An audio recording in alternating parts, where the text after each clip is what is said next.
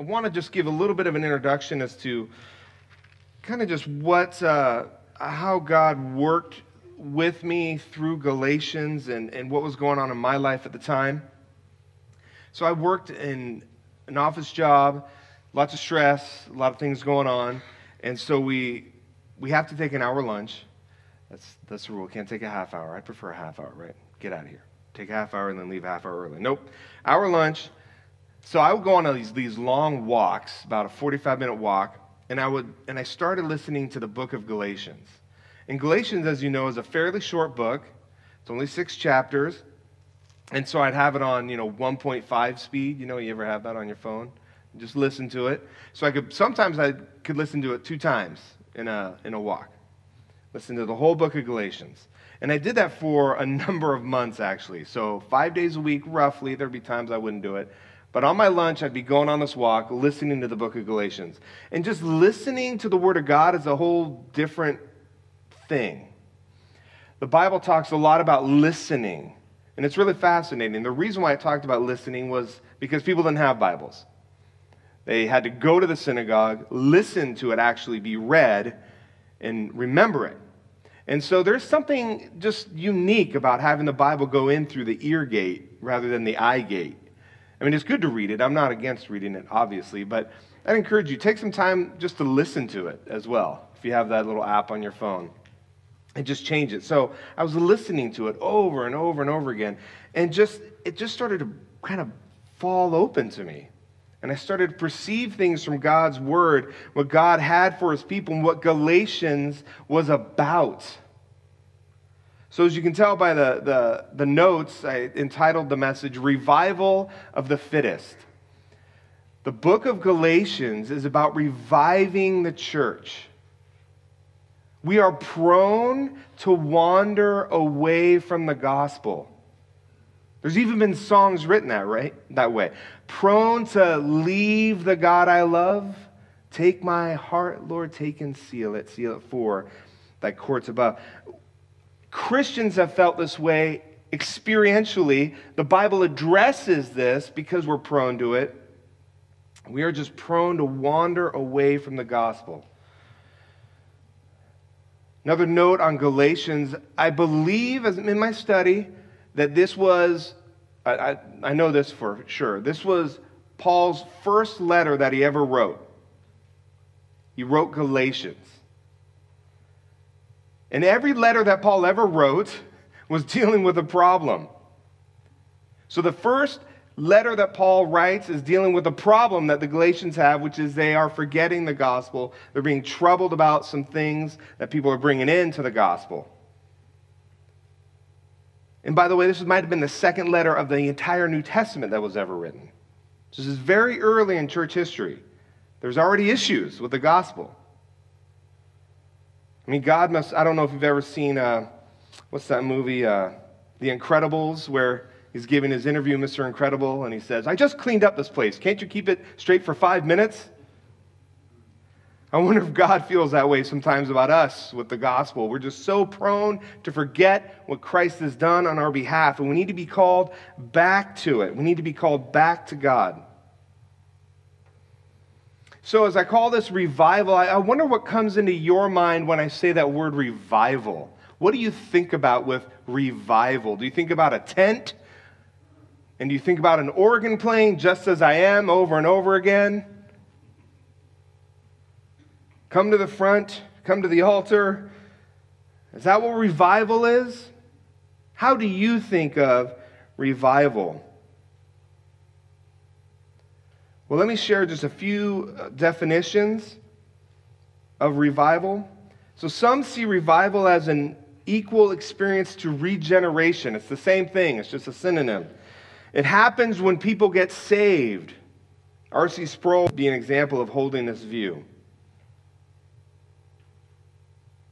Some see revival as a special, direct outpouring of the Holy Spirit by God on the people of God. It is subsequent to salvation and happens apart, that means separate from, the ordinary means of grace. And the means of grace are preaching the word, communion, and baptism. In other words, it's just a random event the Holy Spirit gets poured out. This is not an individualistic experience.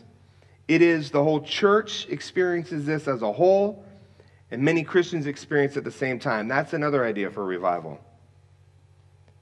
I want us to think about it maybe kind of split in the middle there. I want us to think of revival as understanding it in the context of the word being preached. It is individualistic. Hopefully you as individuals understand that we need our hearts revived weekly. My wife listens to a podcast, Revive Our Hearts. But I'm thinking it more individualistically, that we need our hearts revived, but with a corporate idea too, that we together would experience that and then have ministry in our little pockets where we find ourselves. Work, our community, our family. So our hearts need to be revived. Now, what Paul is going to address throughout all of Galatians is these ceremonies that these people are trying to bring into the Galatian church. And some think that Paul is only concerning his writing with these ceremonies. But let me quote here. If ceremonies have not the power of bestowing justification, the observance of them is therefore We must remark, however, that he does not confine himself, that's Paul. Paul is not confining himself entirely to ceremonies, but argues generally about works. Otherwise, this whole discussion would be trifling. So the point is, there, specifically in Galatians, he's talking about circumcision and other issues. But it doesn't apply just to those specific Jewish ceremonies. This is to all good works that we would bring to the table. We have a tendency, it is our native tongue, is that our natural way of thinking that we have to somehow make God happy. Be a good little boy, be a good little girl, and God won't be angry with you. No, wrong. We do want to please the Father. We do want to obey the Father, but we're not doing it to appease or earn His love. Period. So there are no good works that we do to make God happy with us. All the good works have been done. So let's look at this. You know, it's so weird because I'm going to give more of an introduction. Sorry, there's one more thing. Just things are... What I want you to know is your salvation, your being with God is personal to God. Okay, just back up, because we're really going to be looking at verses 11 through 24, and I just have to say this again. Look at verse 6. We're going to address verse 6 later, but I have to say it now. Paul writes to the Galatians. By the way, Paul's normal style of writing, you read all of his other letters. He says, "Hi, my name's Paul. Hey, it's so good to hear you guys are standing in the faith. I love you guys. God's great. Hey, here's what's going on." He doesn't do that in Galatians. He says, "Hi, I'm Paul. Here's the back of my hand." Whack! Look what he says, verse 6. "I am astonished that you are so quickly deserting him who called you in the grace of Christ and are turning to a different gospel." That is the issue that the Galatians were facing. I think it's the issue that we face daily. There are a million gospels in the world, and they're constantly saying, "Come to me. Come to me for peace. Come to me. Come to me. I'll give you what you need. I'll give you the pleasure that you're looking for. Come to me. Come on, come on, come on, come on." It's Vanity Fair if you've read Pilgrim's Progress. Come on, come on, come on, come on. There's some pleasure this way. Come on, this way. There's a million gospels constantly calling to us, constantly beckoning us, constantly saying, it's going to be good. Now look what Paul juxtaposes the different gospel to. Does he say, "I am astonished you're leaving the true gospel"? I mean, he could have said that and that would have been accurate, right? But what does he say in verse 6? "I am astonished that you are" what? "Deserting him who called you." You see, when you leave the gospel, you're not leaving the doctrine of the gospel. You're not leaving the doctrine of justification by faith alone. You're not leaving, you're leaving a person. God is intimately involved in your salvation, and he cares about your salvation. So it's not, I want you to know, it's not impersonal for God. It's the same thing when you think about divorce. The reason why I care about divorce happening is not because, oh, that institution of divorce just sure took a knock because people got divorced. Is that why we care about divorce? Why is divorce painful? Because there's paperwork involved? Is that the problem with divorce? Is the problem with divorce now, now we got to split our assets? Yes, granted, all that's painful, I get it. But what's the thing about divorce is that it's the abandoning of love between two people. It's the breakdown of that. I saw a gal I went to high school with. Again, I'm way off my notes, but whatever. I saw a gal I went to high school with. And she said she got divorced. Now, she's not walking with the Lord. She's not a Christian. And she said she'd gotten divorced. I said, oh, I'm sorry. Why does everyone say that? I'm happy. Okay. I'm saying it because I'm a normal human being. And at some point, you had your hopes and dreams pinned on this person, and that dissolved. You can't be happy about that. Granted, I know it's probably really bad but I'm sorry for being a normal human being and thinking and that you hoped to have some joy with this person. I know it's really odd. But that's the point, right? It's not the doctrine, or it's not the paperwork, it's not the marriage certificate that we're worried about. Well, I got to go shred that now. No, it's the relationship. And that's how it is with God. When we abandon the gospel, it's that relationship with God that he is worried about, that he's hurt over. It's personal to him. All right, let's get back to our notes. Revival of the fittest. So there's just 3 simple points. Let me go back to my outline for you. We need to get the gospel right. So when we are struggling with bringing our good works to God, and we all do this. You know, I was praying the other day, and I was just thinking, like, God, I know I'm not as bad as most, but I know I'm still bad. And this illustration popped in my head, like, it's like having a credit score of 100. You know, because 800 is a good credit score. It's like having a credit score of 100 and then comparing yourself to someone who has a credit score of 50. I'm twice as good as that person. It's still a really bad credit score. That's how it is with we just tend to compare ourselves. That's just how we're geared. And I'm trying to like edge out somebody over here. See, God, I'm a little bit. Oh, it's ridiculous. No. We need that gospel. We need the gospel back with us. So it's 3 simple points here. It's got to be God's gospel that we get back to. Secondly, it is God's work. And third, it is God's glory. So that's just our big picture. We'll be dealing with those things as we go through this. All right. So the best compliment you could give me as we talk about the gospel, and the best compliment any preacher could give is, this man preaches to us as if we were sinners. Because that's the good news, that though we are sinners, God loves us, gave his son for us so that we can be in right relationship with him. So revival is important to the church today, I believe, because myself included, and I believe the church as a whole, I think will sometimes will sometimes resemble the life of Samson. Remember Samson? He did more good in his death than in his life. I really hope that's not true for us in this room. So we need to be revived to be more effective for the kingdom of God.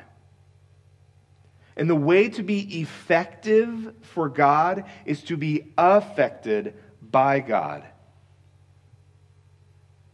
To experience the nearness of God in a mighty way by the church can turn the whole world upside down. That's what we need. And I'm going to give you 2 examples of why I'm so passionate about it being the gospel and the Word of God. First off, I'm still waiting for my revival when the movie The Passion of the Christ came out. I was promised a revival. I'm still waiting.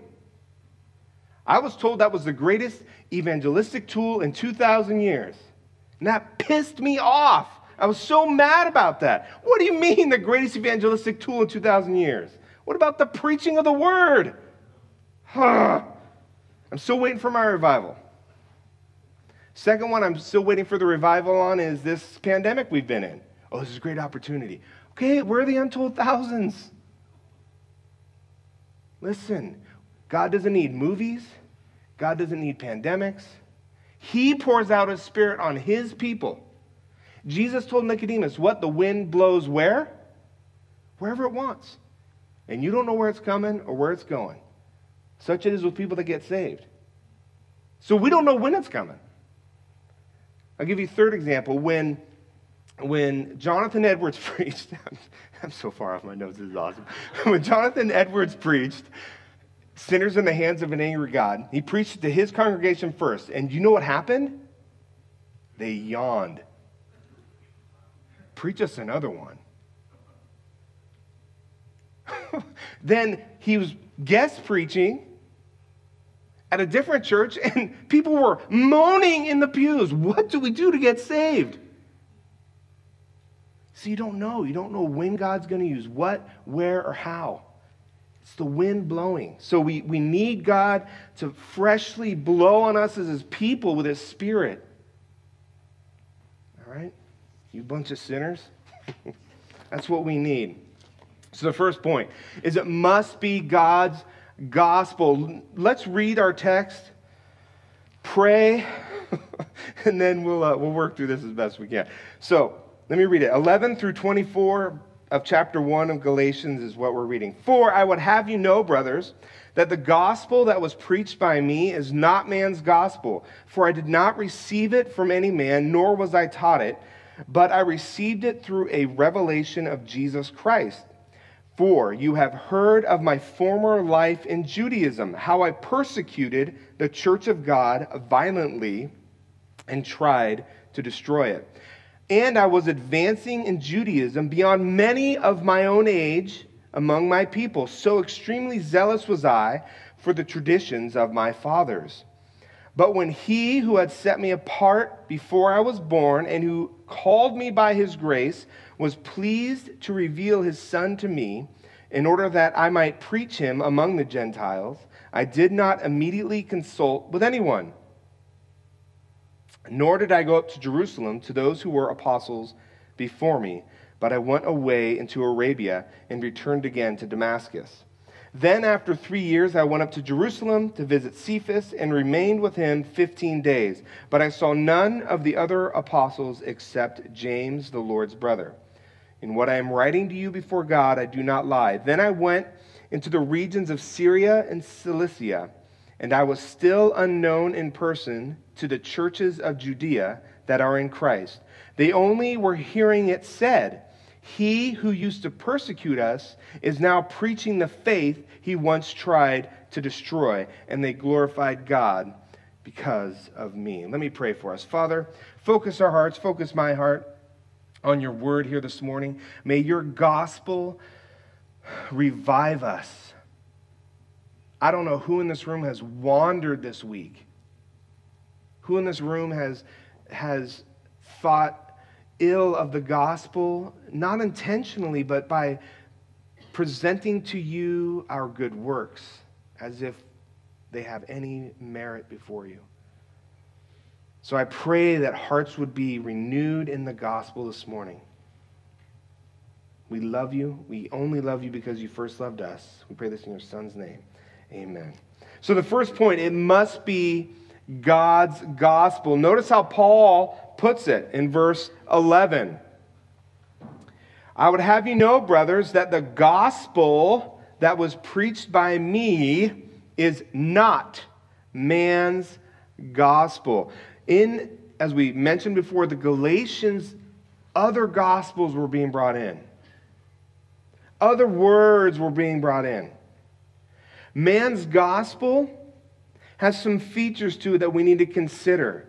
What are some characteristics of man's gospel? The first one is merit, and we've been mentioning that. Verse 14, and I was advancing in Judaism beyond many of my own age among my people. So extremely zealous was I for the traditions of my fathers. There's always merit involved. What are you doing? Every religion has this. Man must somehow earn what he gets. And it's really hard for us. I'm sympathetic with people who think this way because that's how it is in the world, right? And really, that's how it should be in the world. When I meet a person face to face, I want to know that we're going to treat each other with respect. I don't think he should expect me to pay for him. I don't want him to expect me. I don't want him thinking that I'm expecting him to pay for me. We pay our own way. And why is that? Because we're equals. We're equals. But it's not that way with God. What are you going to give God? He owns everything. I mean, literally, just think for just a moment of trying to bring paper money to bribe God to get into heaven. It sounds stupid, doesn't it? But listen, that's with literally everything on this planet. He made it all. What gold reserve is there that God doesn't know about and didn't place there? And then we think about our own talents and abilities. He gave that to you too. None of that's needed. We tend to think very highly of ourselves, highly of our ability. We don't realize the inability that we have. And that's what Christ wants. That's what Christ came for our inability.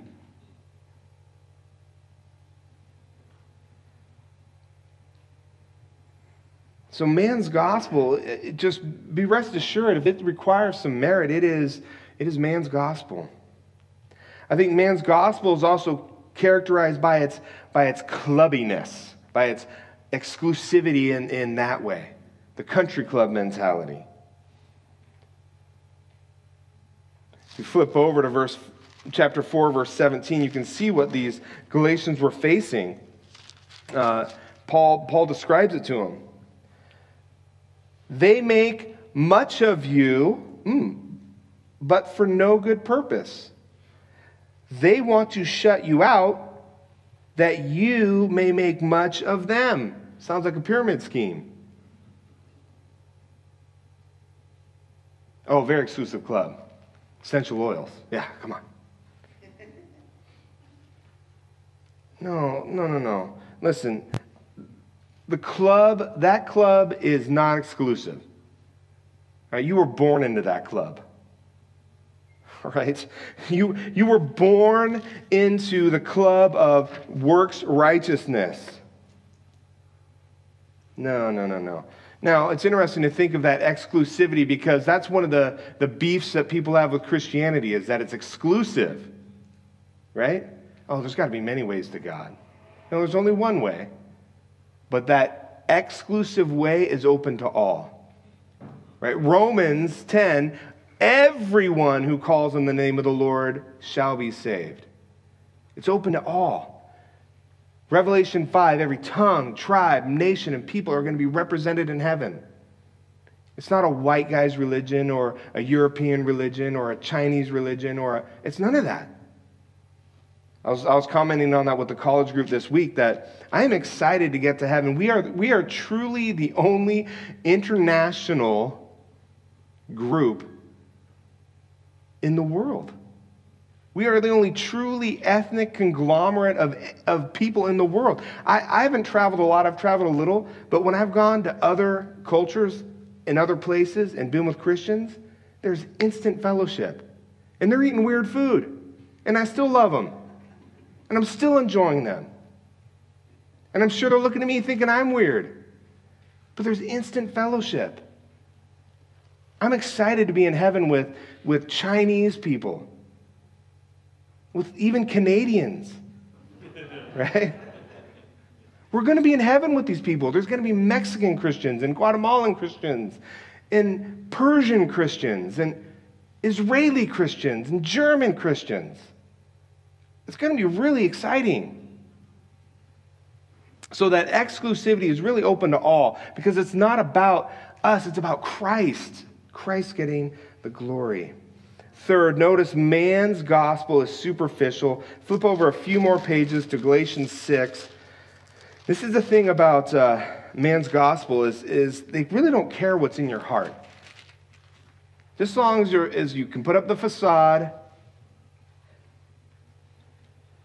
Look at verse 12 of Galatians 6. It is those who want to make a good showing in the flesh who would force you to be circumcised, and only in order that they may not be persecuted for the cross of Christ.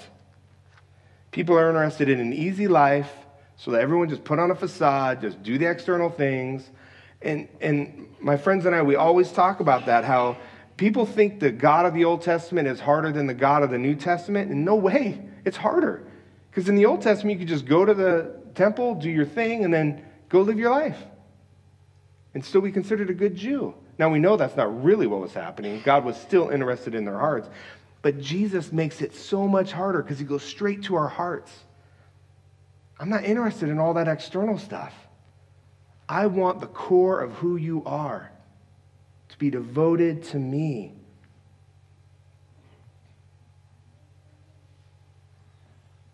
So man's gospel is characterized by that superficiality. Just want to make a good showing. Just like that pyramid scheme, you want a lot of people under you.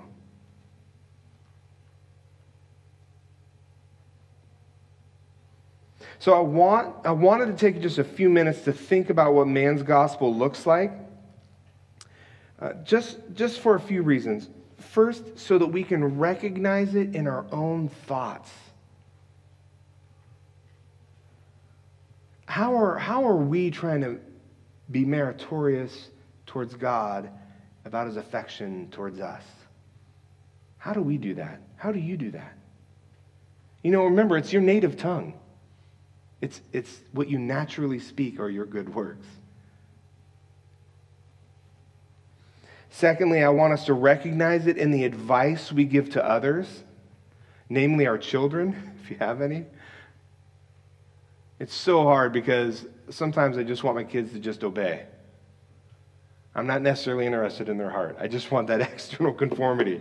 And those of you that are parents are sympathetic. Those that aren't are like, well, you should do better. Right? Don't ask why. Just go empty the dishwasher. But we have to think about that when we want to make sure we're after each other's hearts. Right? That's why we have this community together. Even in our families, we want to make sure we're taking that time to get after our kids' hearts, after our spouses' hearts. It's not be external. And third, I wanted to bring that up so that you can recognize it when you receive it. We'll go to a trusted source at times, and we're just people. We'll go to a trusted friend, and they'll give us advice, and it was bad advice. Or get this, sometimes from this pulpit, you might hear something. We need to be discerning. We need to know God's gospel so that we can call people to account. That doesn't smell like gospel. That smells like a tomb. That smells like some rotting flesh. No, we want to have a nose for the gospel. We want to be able to smell it, that sweetness that draws us to Christ. That draws us to Christ.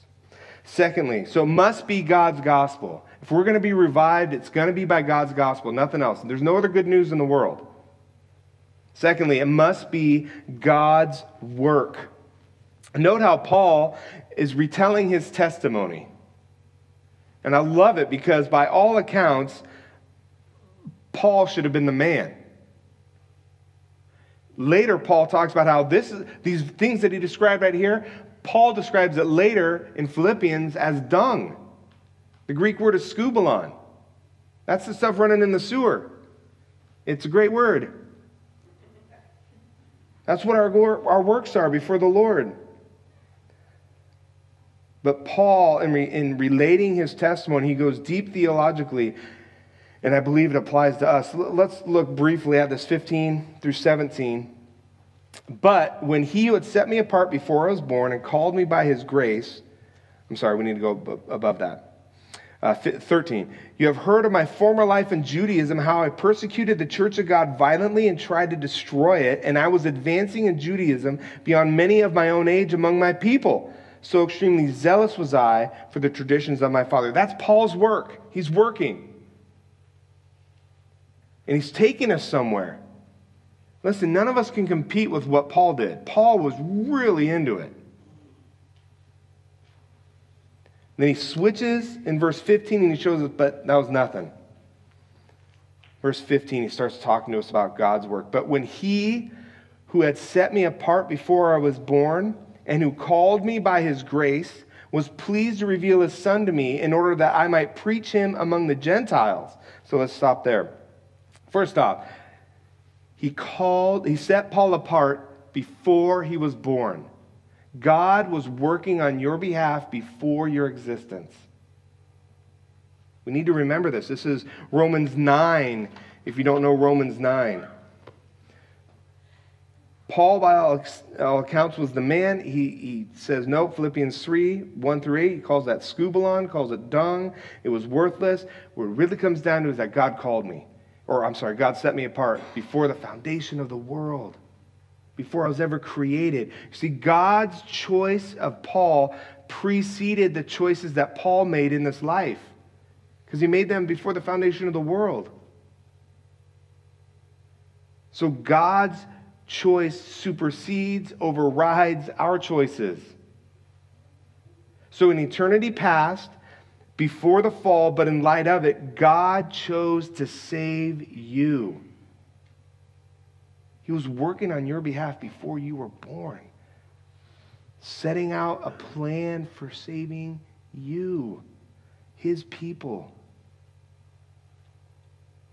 Secondly, God's work, notice it is the voice of God. Look at verse 15. But when he who set me apart before I was born and who called me by his grace. Now, Paul's conversion had an audible call. Do you guys remember this in Acts? He's going along. He's going to go persecute some Christians. Bam, gets knocked off his donkey. And do you remember what he hears? What does he hear? Saul. It's actually Saul at this point. Saul, why are you persecuting me? Who are you, Lord? I am Jesus, whom you are persecuting. Now, for our conversion, for our revival, we're probably not going to have an audible call. But I want you to understand that we have a spiritual calling that is no less the voice of God and not the voice of man. When God calls you to himself, it is God's voice that is actively calling you, that is involved in your revival and in your regeneration. This is what we talked about in verse 6, right? He who called you according to his grace. Don't desert him. He called you. He called you by name. Maybe to help us think about this is John 10. Remember when John 10, Jesus says, what about his sheep? My sheep what? Hear my voice. And what do they do with another? They won't follow. They won't follow another. See, when God calls us, we respond as his people. He calls them by name, he says, and I lead them out to green pastures. See, it's God's work to call you to himself. And this is the creative, powerful work of God. This is the calling that creates what it calls to be. This is like Genesis 1:1. God said what? Let there be light. And what was there? Light. So when he says you be a Christian. You be born again. He's not saying, all right, I'll go muster up being born again. No, when he says it to you, it creates in you the new life. When he says it in you, it brings you to him. It is that creative call of God. It's powerful. It's irresistible. Much like some of you used to think about your wives. I hope you still do. God is irresistible. But it is his work. He calls you. And listen, what I want you to know before we go on to our second point is Jesus is still working for you. He called you, but he's also working behind the scenes. Right? We talked about that before the foundation of the world. But now he's still working and you don't know what he's doing. But he gives us a little bit of a glimpse. Romans 8, he's interceding for you. You ever think about the fact that Jesus prays for you? He's still praying for you. What a blessing to think that your Savior. Do you think you're going to pray better than Jesus? No. It makes me almost not want to pray. I feel so foolish. Still pray, all right? Still pray. But the point is he's still working behind the scenes. He's praying for you. And you know what else he says in John 14? He says, what? I go to what? Prepare a place for you. Jesus is in heaven doing turn-down service on your room, where you're going to live forever. And I still act like the disciples on that last night when he had the Last Supper and he's going to be betrayed and he's going to go to the cross, and the disciples are sitting there thinking how they can support Jesus. And no, they're not. They're sitting there arguing, which of us is the greatest? So stupid. Why do we act that way? Because we're just prone to it. But God loves us, and he's still preparing a place for you. He's still interceding for you. All right. Last part of God's work is that it is the unveiling of Jesus. Notice that in verse 16. When he was pleased to reveal the Son to me. You see, it pleases the Father to place the Son before your eyes, that the glory of Christ would become clear to you. And as Christians, it can get muddied. It can get unclear. And so that revival is to wipe that away and to have a clear vision of who Christ is and of his glory. Paul talks about it in 2 Corinthians chapter 4, verse 6. There's the God of this world, and what is he doing? He's blinding the eyes of the unbelieving to what? The glory of God in Christ. But by God's grace, we can see it fresh again. Oh, that's right. Christ is great. Christ is awesome. I'm not awesome. I don't need to argue with people about how great I am. That's just dumb. You can just let that. When you see, it's like playing basketball against the Warriors. Like, I would just feel like a child out there. That's how it is with Christ. Like, when we come to Christ, I'm not talking about my three-point game with Steph Curry. There is no three-point game. All right? That's how it is with God. We go to him, and it's about him, and we realize he is glorious. So we want that fresh. So I would say revival is experiencing the glory of Christ like you did when you were first saved. But that experience isn't for salvation. It's for invigoration. Nothing will get us to love our neighbor more than seeing Christ. And yet we forget to look at him. We forget to read the word. We forget to hear preaching. We just forget. We're forgetful. We're forgetful. Capturing that glory of Christ, I think, it's like finding money. You ever go through an old pair of jeans and you find some money? Oh, sweet. Love it. I think sometimes that's what it's like for me as a Christian when I forgot what Christ was like. And I'm like, oh my gosh, he was even better than I remembered. But he's better than money, right? You guys get that. It's just an illustration of that joy we feel. If we can feel joy finding money, I think we can feel joy how great Christ was for the second, third, fourth, fifth, sixth, millionth time. All right. The third and final point, I know you guys are excited.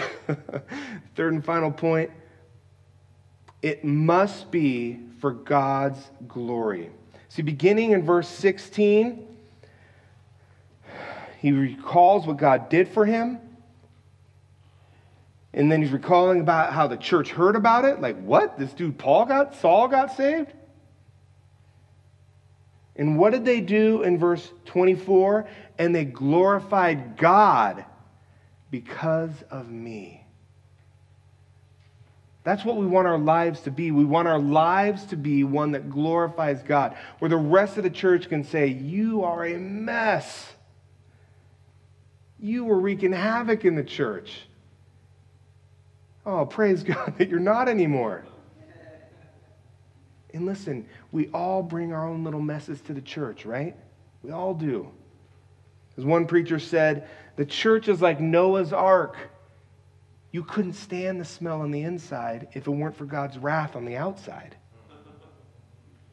Right? We have to put up with one another. We all have little messes that we have to we're helping each other.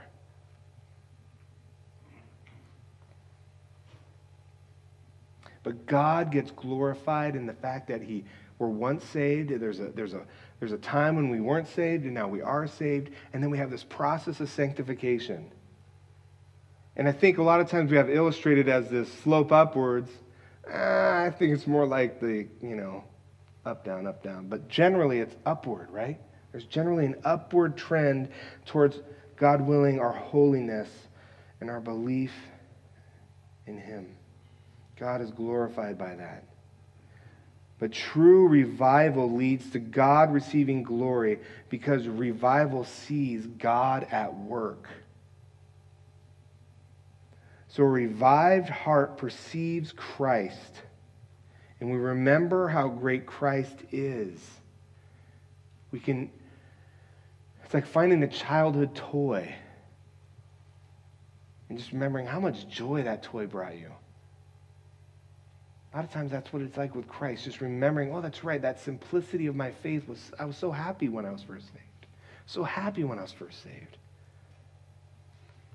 But now, by God's grace, as we get older and more mature in our faith, it's not just that nostalgia. It's also, there's a training. I know Christ even better than I did when I was first saved. And He hasn't gotten less sweet. He's gotten more sweet. He's gotten better. You ever meet those people that make good first impressions? And then you're like, I really don't like this person anymore. That's not how it is with Jesus. There's no hidden faults. He keeps getting better. Keeps getting better. So we can perceive that through revival. So what about you today? Why is revival important today? You might be wondering what a good revival would do for you. Well, let me illustrate it with, I think, a common experience that we've all had. Someone close to you may call you and ask you how you're doing and can tell by your response that you're not doing well. Maybe not physically, but emotionally or spiritually. They can tell you're not feeling good. And they ask you, can I come over? You want to see me? And you say, nah, I just need to be left alone. But because they're a good friend, they come over anyway. I hope you have a friend like this. They don't knock. You just walk in. You told them not to come, but they came anyway. And you thank them by saying, I needed that. I think that's what God does for us. So many times we're praying for the things that we think we need from God. God, I need more money. I need more obedient children. I need a better wife or a husband. I need a better job. I need health. And we're listing out these things that we think we need from God. But instead, God does something else. He just comes over. He gives you Himself. He gives you His time. He gives you His attention. He draws near to you. And I think if we think about it, that's what we need. And that's what revival is. That's how our hearts are revived, is the nearness of God to us. God doesn't always show up uninvited. It's important for us to seek him. James 4:8 tells us we are to draw near to God and he will draw near to us. But sometimes he just shows up uninvited. And that's glorious. I want to close with a Spurgeon quote. This is from Morning and Evening. And just talking about the wandering of the dove as Noah put these doves out after the ark had landed. Just a great illustration, I think, of how we wander as Christians at times. And we're sometimes fearful to get back to the Lord. But I want to encourage us not to be fearful. And I think this quote, if you'll indulge me for a few moments as I read it, will help illustrate that. So this is Charles Spurgeon commenting on Genesis 8:9. He says, "Then he put forth his hand and took her and pulled her in unto the ark." That's Noah pulling the dove who was wandering back into the ark. Let's read what Spurgeon says. "Wearied out by all her wanderings, the dove returns at length to the ark as her only resting place. How heavily she flies, she will drop. She will never reach the ark, but she struggles on. Noah has been looking out for his dove all day long and is ready to receive her. She has just strength to reach the edge of the ark and can hardly alight upon it, and is ready to drop when Noah puts forth his hand and pulls her in unto him." Mark that, pulled her in unto him. "She did not fly right in herself. She was too fearful or too weary. She flew as far as she could. And then, talk about ruining a moment. She flew as far as she could, and then he put forth his hand and pulled her in unto him. This act of mercy was shown to the wandering dove, and she was not chided for her wanderings. Just as she was pulled into the ark, so you, seeking sinner with all your sin, will be received. Only return." Those are God's two gracious words. Only return. What? Nothing else? No. Only return. She had no olive branch in her mouth at this time. Nothing at all. But just herself and her wanderings.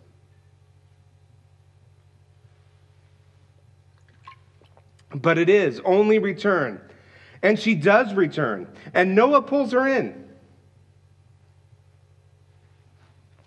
You fly, you wanderer.